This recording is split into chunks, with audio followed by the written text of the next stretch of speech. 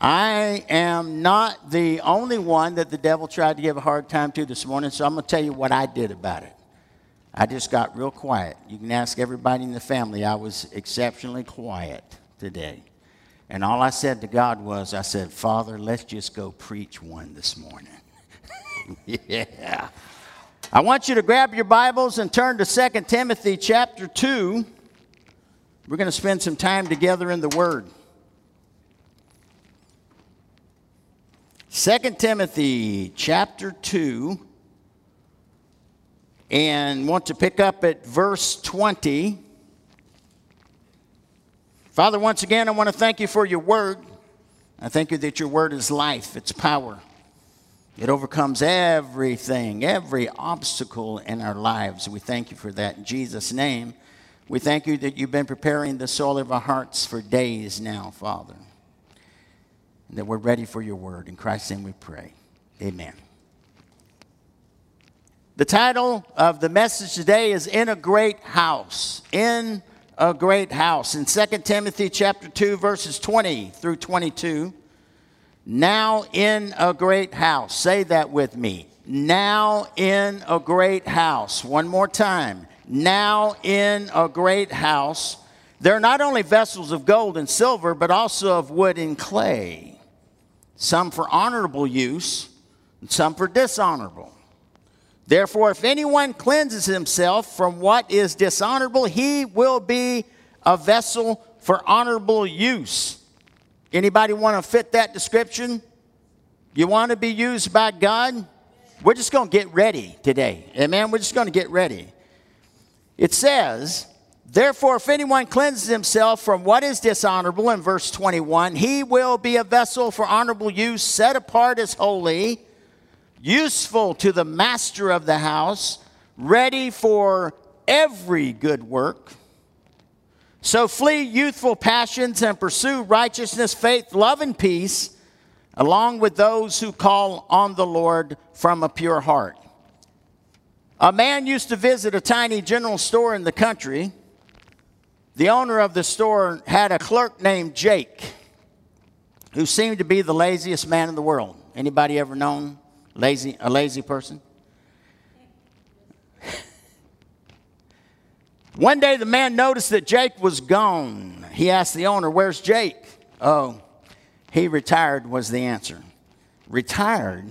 Then what are you going to do to fill his vacancy?" The owner replied, "Jake didn't leave no vacancy." The owner replied, "Jake didn't leave a vacancy." That leads me to ask, what kind of vacancy would there be in the church if I left? What kind of vacancy would there be in the church if you left? I'm not just asking about you, I'm asking about me. What kind of impact would it have on the church if I left? Listen to me carefully.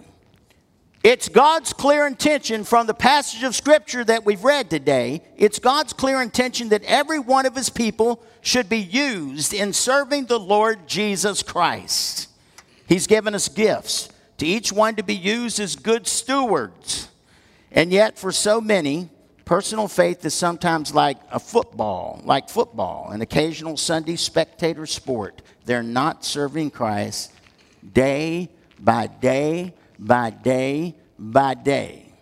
You know, if there's one thing I've picked up on in this pandemic is people are either drawing closer to God or they're moving further away. They're either drawing closer or they're moving further away. The longer this thing lasts, the less concerned or worried I am about it. That's a better word. Not the less worried about it I am. Amen? God is moving. God is doing. God has goals that he's accomplishing. Can you say amen? But if you truly know Christ, you can't be happy sitting on the bench or just in the stands. Amen? You want to be in the game where the action is. Our text reveals the kind of person God uses. You may think that God uses people who have impressive abilities and gifts. While spiritual gifts play a part, they are not the only feature in being used by God. You have to listen carefully to me. I mean, isn't it wonderful when the Spirit and his gifts move through you and uses you? But it's not the do-all, the end-all. I'm going to prove it to you in the Scripture today.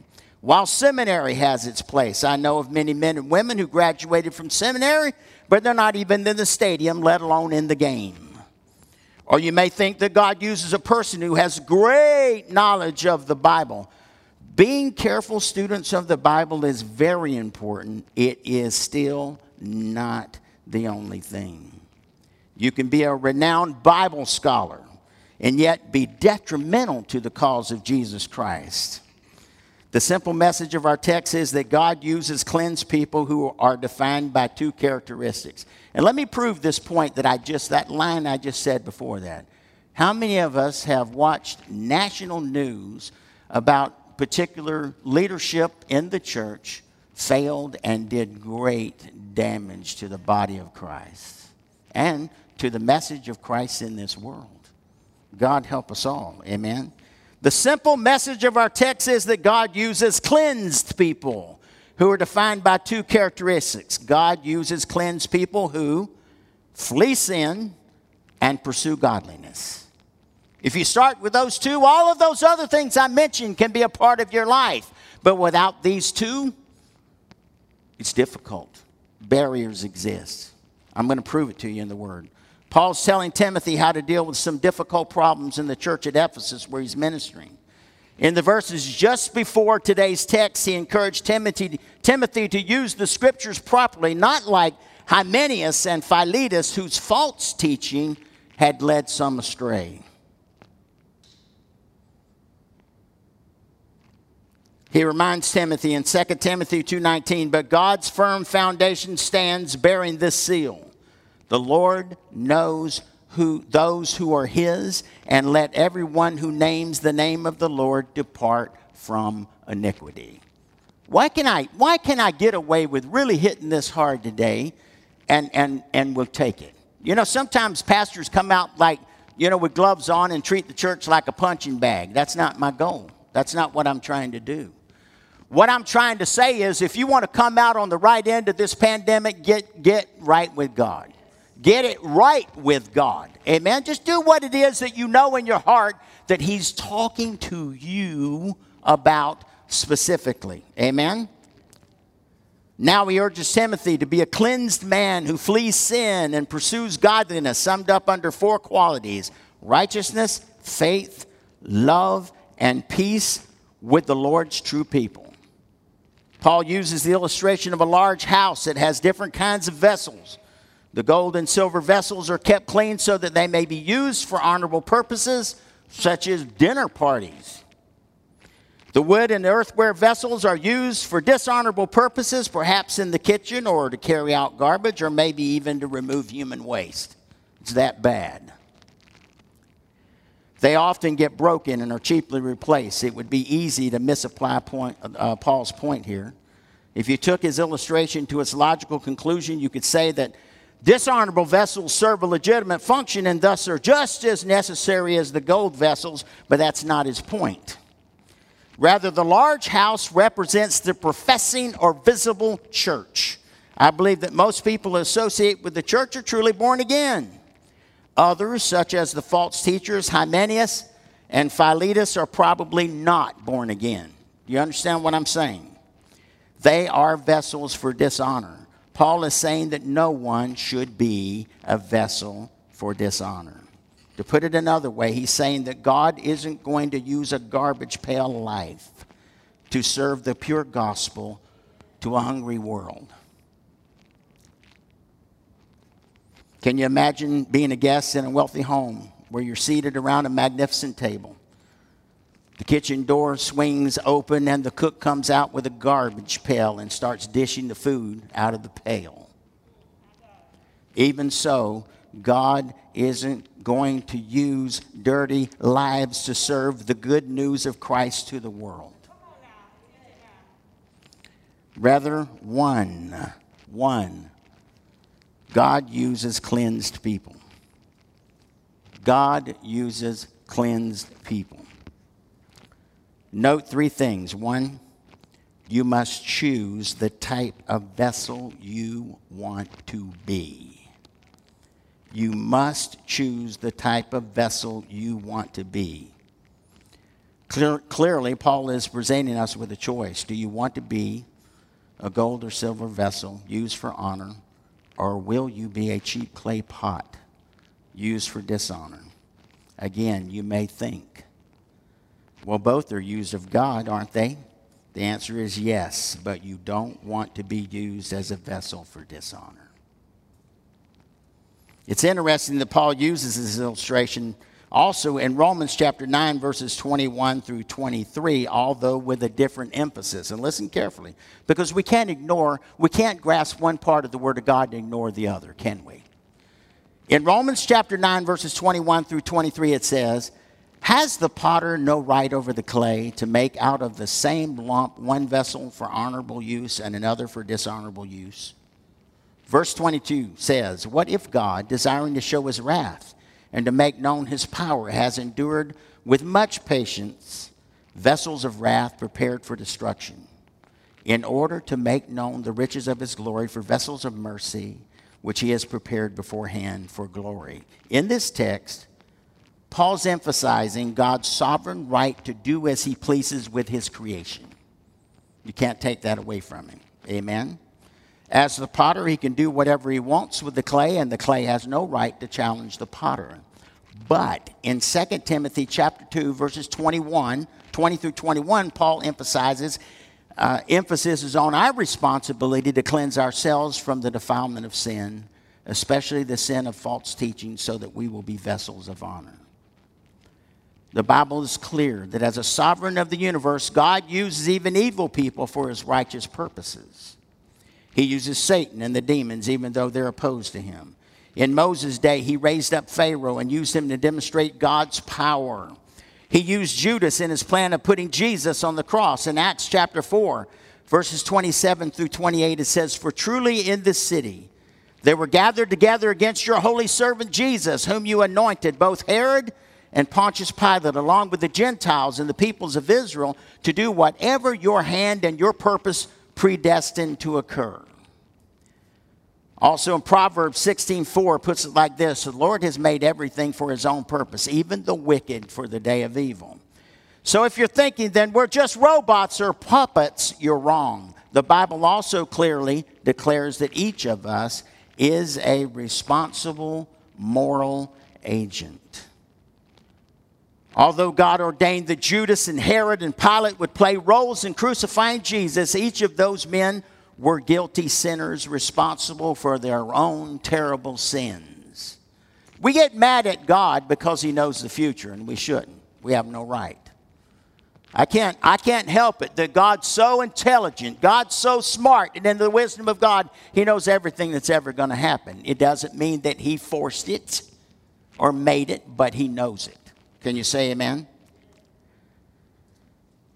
So Paul's point in our text is you have a choice. Will you be a filthy vessel that God uses for dishonor, or will you be a clean vessel that God uses for honor? You're accountable for your choice. Next point. Cleansing starts as your responsibility. Do I confuse you sometimes? I'm going to sit close to the Word of God so you get the gist of it. Cleansing starts as your responsibility. Note in verse 21 it says, therefore, if anyone, isn't that what it says? If anyone cleanses himself from these things. In the context of these things, in this instance refers to the false teachings that were being spread. I want to be clear about that. It's worth noting that false teachings are not just mental mistakes. They are sins that need to be cleansed out of our lives. When Paul says that a person needs to cleanse himself, he's not teaching that by our own efforts we can atone for our sins. If you could do anything like that about your sin, then the death of Christ was pointless. But you can and must avail yourself of the means of cleansing that God has provided in Christ. Christ does not force forgiveness on anyone. We have to make a decision in our lives. And that's your responsibility. If you come into your house dirty after a day of working in the yard, you don't lick yourself clean like a cat, do you? If you do, I don't want to know about it. All right? Rather, you make use of soap and water to clean yourself. The soap and the water are means of cleaning, but you make use of them by applying them to your body. Soap and water is great, but if you don't use it, you don't apply it, it does you no good. Do you know how the blood of Jesus Christ gets applied to your life? You make a decision to receive it. Amen? You have a choice. God provided the blood of Jesus as a means of cleansing us from all of our sins according to 1 John chapter 1, verses 7 through 9. There's a sense in which we are completely clean the moment that we trust in Christ as Savior. Do you understand that? But we walk in the world where we can get defiled. When we confess our sins, we apply the blood of Jesus to our dirty lives. Sometimes things get messy. Sometimes we don't always make the right decision. But making a quality decision to talk to God about the specifics of our lives is how the blood of Jesus Christ is applied to us. Amen? When we confess our sins, we apply the blood of Jesus to our dirty lives. To be a vessel for honor, you must walk in the light, confessing all known sin to God. Why is that so hard for people? You know, I'm going to remind you again for the 1,000th time. God already knows how dirty your life is. Why are we so afraid to go to Him and talk to Him about it? You know, you don't surprise God. You don't make Him love you any less. Matter of fact, if you go to Him and confess your dependence upon Him, that's how the help comes. Amen? Making a decision to go into the throne room of grace and kneel before God and talk to Him about the mess that may be your life. Now, let me get real specific. The mess that is all of our lives. Amen? You think for 1 minute, oh, Pastor Dennis is X number of years old. That's how I'm going to say it from now on. X number of years old. He doesn't need to do that. I have to do it every day of my life. Every day of my life. Don't you put me on a pedestal. I can't stand there. I can't stand there. Put me, when you think about me, see me on my knees before God. Amen? It's the only way. It's the only way I could stand in this pulpit this morning. Amen? Praise God. To be a vessel for honor, you must walk in the light, confessing all known sin to God. Vessels of dishonor walk in the darkness and do not cleanse themselves from sin. So you must choose the type of vessel you will be. Cleansing yourself to become a vessel of honor is your responsibility. And don't mistake that cleansing yourself for any other thing than going to God, making a quality decision to go into that throne room of grace. Amen? And talk to God about these things in your life. God doesn't drag anybody into the throne room of grace. He doesn't drag them. He doesn't drag them in. Amen? You have to make a quality decision, and that's what I'm talking about with cleansing ourselves. It's making a decision to go be with God and let Him take care of business. Amen? Cleansed people are useful to the master and prepared for every good work. I want to say that again. Cleansed people are useful to the master and prepared for every good work. You know what I love about that? It's not some good work. It's not a little bit of good work. It's every good work. Have you ever watched someone minister and the Holy Ghost is moving through them and the gifts of the Spirit are flowing and going? You ever thought, man, that's nice. I like that.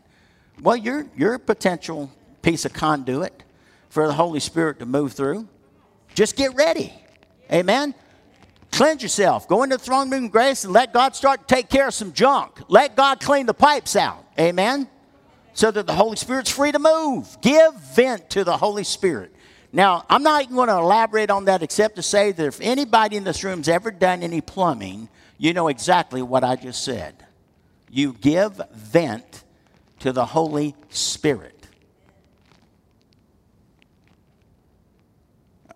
After I wrote this note, cleansed people are useful to the master and prepared for every good work. That's according to 2 Timothy chapter 2, verse 21. There are 6 points here about cleansing that I want to share with you. Number one, cleansed people are sanctified. You ever been confused by that word? You shouldn't be. I'm going to explain it to you right now. There are denominations out there that believe that after you get saved, you can come down to the altar and pray, and the Holy Spirit comes on you and you're sanctified. I don't quite see that in the Word of God. I'm going to show you what I see in the Word, all right? And I'm going to give you some scripture references. We could take weeks just going over this, but let's do this. So what does sanctified mean? The word means set apart unto God. It's making a decision, to go in the throne room of grace, let God take care of all this loose junk, amen, and set you apart. God will set you apart, amen. The word means set apart unto God. It's used 3 ways in the Bible. That's what I want to share with you. Through the death of Christ, believers have been sanctified once for all. Listen to me now carefully. Where I get that? I got it. 1 Corinthians chapter 1, verse 30. 1 Corinthians chapter 6, verse 11. Hebrews chapter 10, verse 10. In your spirit, all things get set right. Do you understand what I'm saying? You ever heard of the phrase Paul talked about, you got to work out your salvation with fear and trembling? You get saved. Your spirit. Everything changes. Old things pass away. All things become new. We say, well, Pastor Dennis, why do I still find myself doing such and such? Here's the thing I'm going to tell you. It changed in your spirit.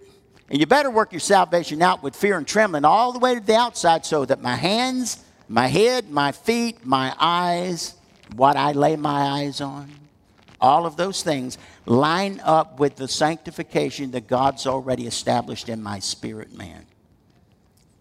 Do you know why you're going to live forever? You're going to live forever because you're a spirit. You have a soul, and you live in a body. All right? You are a spirit, you have a soul, and you live in a body. That's why you're going to live forever somewhere.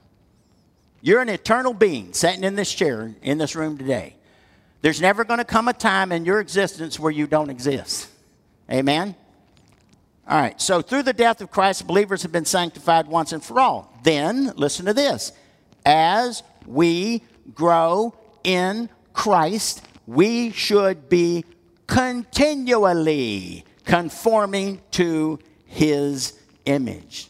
So, sanctification, boom, happens in my spirit man. Amen? When I get saved. And then I find out in 2 Corinthians chapter 3, verse 18, 2 Corinthians chapter 7, verse 1, 1 Thessalonians chapter 4, verses 3 through 7, that as we grow in Christ, we should be continually conforming to His image. So it's an ongoing process, right? And then number 3, finally, when we see Jesus, we will be like Him, which is the ultimate sanctification, talked about in 1 John chapter 3, verses 1 through 3, when the struggle will be over. So do you see how it happens in 3 ways, kind of, 3 different ways? Amen? In my spirit, boom, it happens. I'm sanctified. Amen? I'm saved. I'm a child of God. But there's a whole lot of work going on to get the salvation that the way it is established in my spirit all the way out till it shows with our words coming out of my mouth, what my hands do, what I lay my eyes on, where my feet go, and the decisions I make. Amen? So in our text, Paul's talking about the process of sanctification because it's a process. Can you say amen?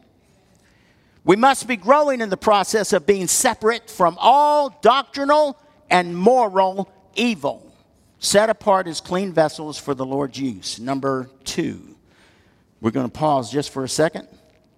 My computer liked to jump here. You ever heard of such a thing? Cleansed people are useful to the master. Cleansed people are useful to the master. Master, the Greek word for master, is also where we get our word despot.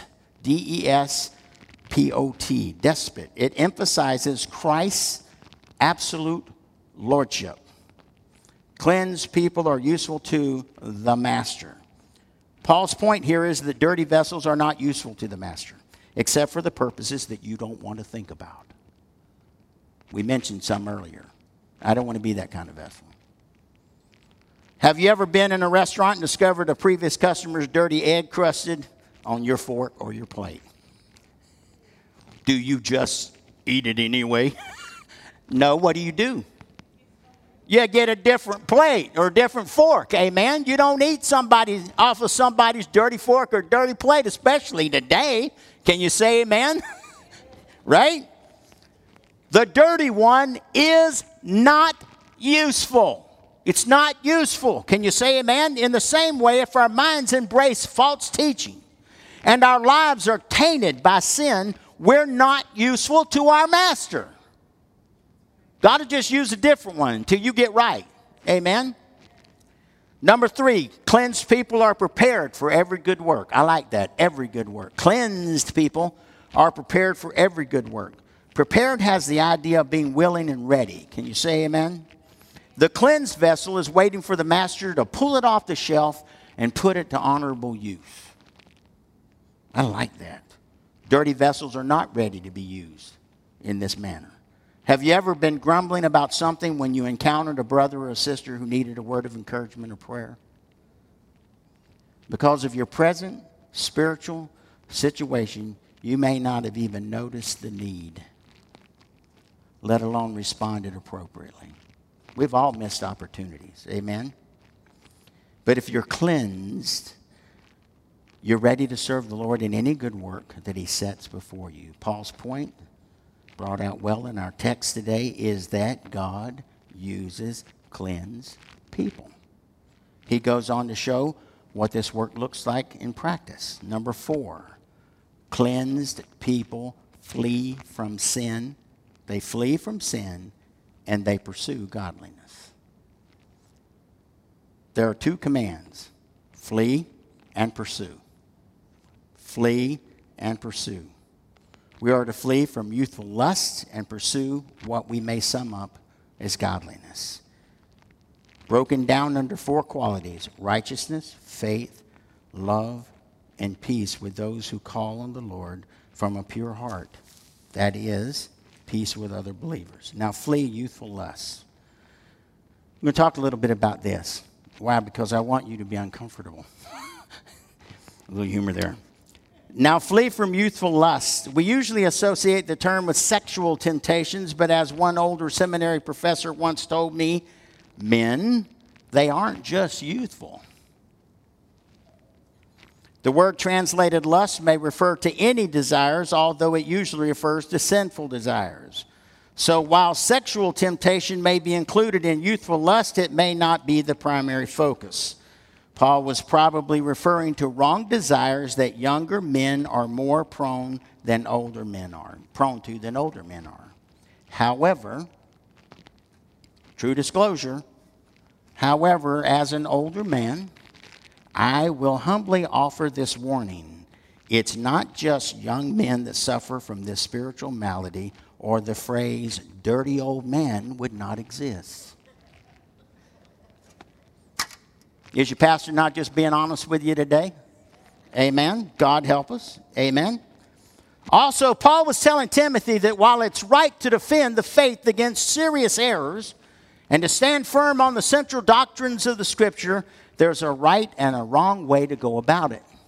Have you ever met anybody that wanted to, brag about their knowledge of the book and brag about being spiritual and so forth and so on? Dangerous stuff.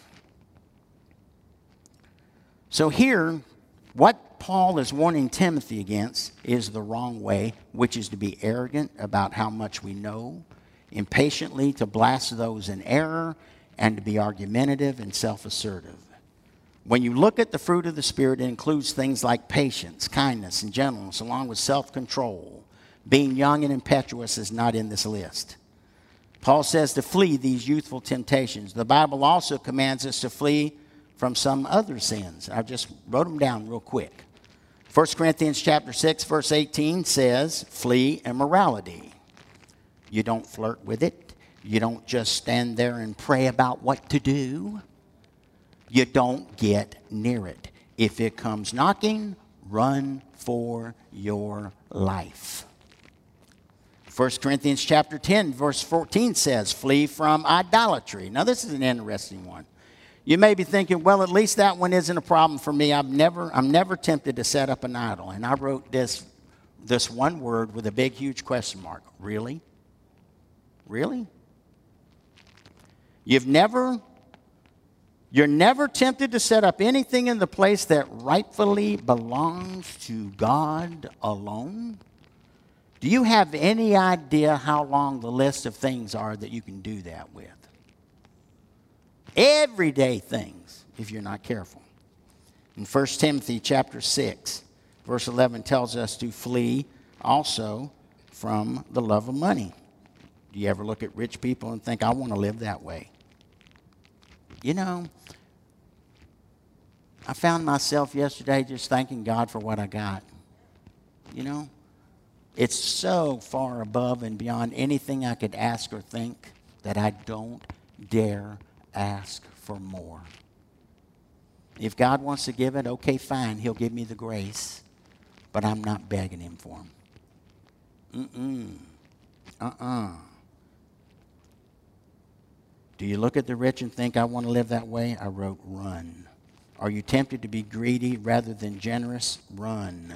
Cleanse people, flee from sin. Number 5, cleanse people, pursue love. You say, well, I'm just a naturally loving person. I got news for you. I hate to be the one to break it to you, but no, we're naturally selfish. That's what we're naturally good at. That's why Paul commands pursue love. It means effort. You got to go after it. Amen? That requires getting your focus off yourself and onto others so that you can treat them as you would want to be treated. Amen? It means giving your time to listen to someone who's hurting. It means befriending someone who's lonely. Sometimes it means having the courage to talk to a brother or a sister who's in sin with the aim of restoring them to the Lord. It means being patient, kind, considerate, and not easily provoked. Pursuing love means investing constant effort to love others. And then number 6, cleanse people, pursue peace with all who call on the Lord. Peace usually doesn't just happen. You have to pursue it deliberately, sometimes with much effort. It is debatable whether the comma should be inserted after peace in the scripture itself. With the comma, the sentence means that you should join with other believers in the common pursuit of peace. Without the comma, the idea is that the peace that you should pursue should be with other believers, here described as those who call on the Lord from a pure heart. I did some research into this. Where does the comma belong in this passage of scripture? And why didn't it go here? Why didn't it go there? And why is it important? I saw a t-shirt the other day. They had a Tyrannosaurus Rex on the t-shirt. And the top phrase was, let's eat kids. Dinosaurs would eat kids, right? It says, let's eat kids. And right under it said, let's eat, comma, kids. Let's eat kids. You know what I'm saying? Not let's eat the children, but let's eat kids, right? Because where the comma's placed, and underneath the dinosaur it said, punctuation saves lives. So it's important where the comma goes, right? Either way, just pursue peace with everybody. Amen? The implication of the command is that even though Christians can all call upon the name of the Lord out of their hearts that have been cleansed from sin, they still will have conflicts and misunderstandings with each other. Thus, they need to pursue peace with one another. Wow. The world's way of dealing with misunderstandings or conflict is to nurse hurt feelings, to spread gossip, and to stand up for your rights. Now look, I understand we've got rights. Amen? I will not stand up for any right that tries to take its place between me and God. Because he's given me the right to enter the throne room of grace, and I will let nothing interfere with that. Amen? I'm not saying that rights aren't important, because they are. We all know that, right? You don't go out here and saying, Pastor, he don't like rights. That's not what I said. Amen? Jesus said that this is so important that even if you're worshiping, leave your worship and first be reconciled to your brother or your sister in Matthew chapter 5, verses 23 and 24. Recognizing that is difficult. Paul said in Romans chapter 12, verse 18, if possible, so far as it depends on you, be at peace with all men. Amen? So pursue peace. I have a 4-sentence conclusion, and we're going to pray together. Do you know, I look forward to the day, and you need to know this. Let this get ingrained in your heart and mind. Pandemic gets over with, we're going to close our services entirely different. They're going to be closed in prayer. People, if you want a fellowship, you got plenty of room out there in the lobby to go fellowship, but there's going to be altar calls. People are going to find places to pray, and we're just going to pray till we're done. Amen? They don't like us getting close together yet. You know what this means today? That I'll do this conclusion, and I will encourage you, take to heart what has been said today, and go find yourself a place and make a quality decision before God to be cleansed. Amen? It's a great honor for an athlete to be put into the starting lineup of a big game. But even greater than the honor of being used by the coach is to be used by God. To be in his starting lineup, you don't have to have great talents. To be used by God, you have to be a cleansed person who constantly flees from sin and pursues godliness. That's simple. It's that simple. Amen? Our God is a good God. Can you say amen? One of the things that's happening in the great revival in this country, and some people hear that and they go, what great revival? Do you understand that God's hand is moving in this country? God's pursuing his goals. Amen? And at LifeSpring Bible Church, we just pray, God, have your way. Amen? God, have your way. And in this great revival, God is challenging the iniquity in the church first. Amen? And then people outside of the church are either going to be drawn to it or they're going to be repelled by it. One of the two. One of the two. You know, I find myself praying for the neighbors in my neighborhood because I do not want them to stand before God one day and judgment be passed on them, and they know in their hearts. Carl Dennis, the pastor down on the corner, never said a word to me that may have changed my life or may have turned me from this direction that I've been in. And I'm not the only one that should feel that way. God help us all to live our lives and speak the words of life. You know, we talked about loving the people in our lives and loving the people in our neighborhood. You know, constantly, every day, if you pray for your neighbors, little things will happen, little doors will open, and you will get a chance to say a word or a sentence or a little something. And oftentimes it's that person asking you a question, a simple question about why you do what you do. Why do you say what you say? How do you live what you live? It's not hard. You just tell them after that. Amen? And then just, hey, do you mind if I pray a little prayer with you? Do you realize that if you ask a person a question and they say yes, they can't get mad at you? They said yes. Amen? And then you do what you need to do. Find a place to pray today. Amen? Let's get right before God. Let's get ready. The great revival's unfolding with or without you. Amen? God, don't leave me behind. Well, I've had fun here today. Amen? How about you? I cannot begin to tell you what it means to me as your pastor to see your faces in this room today. You've been patient with me. You've been kind. I appreciate it. I see you sitting there with your mask on. Stand up and let me pray for you. Father, in Jesus' name, thank you for the love that you've placed in my heart for the church, for the body of Christ. Thank you, Father, for every person in this building today. I even pray for those children down there in Children's Church. Father, I pray that they've met with you, Lord. That they've learned something from your word, that you've ministered to them and through them, and you're helping to shape and mold their lives. We're so grateful for that. Father, I thank you for the plans that you have for us. They're great plans. Unfolding in the lives of your people. And unfolding in the near future of Life Spring Bible Church. Thank you for all you're doing, Lord.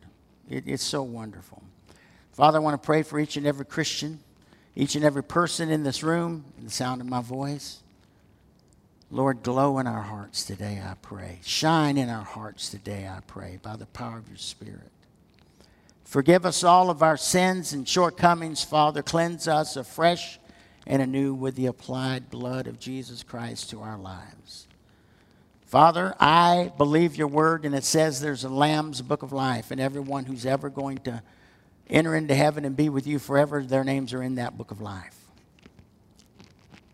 Father, I pray that all of us would reach out to you today and thank you for our name. And we proclaim the book's real. Your Bible said it, so that settles it. The book is real. The names are in it. Father, in Jesus' name, may our names be in it to bring glory to you and honor to you. We thank you, Father, for Jesus Christ's death on the cross for our sins. Thank you that that grave, that tomb is empty. He was resurrected. He was seen of many. He ascended to heaven. He's seated at our right hand, and you allowed the Holy Spirit to fall on this planet, on this place, Father, in Jesus' name. And the Holy Spirit is here to minister and change lives and save people. We thank you, Father, for the message of the gospel of Jesus Christ. Now, Father, as we physically leave this building today, go with us by the power of your Spirit. May your angels accompany us. Thank you for being the blessing to our lives that you are and all that you do. In Christ's name we pray. Amen and amen.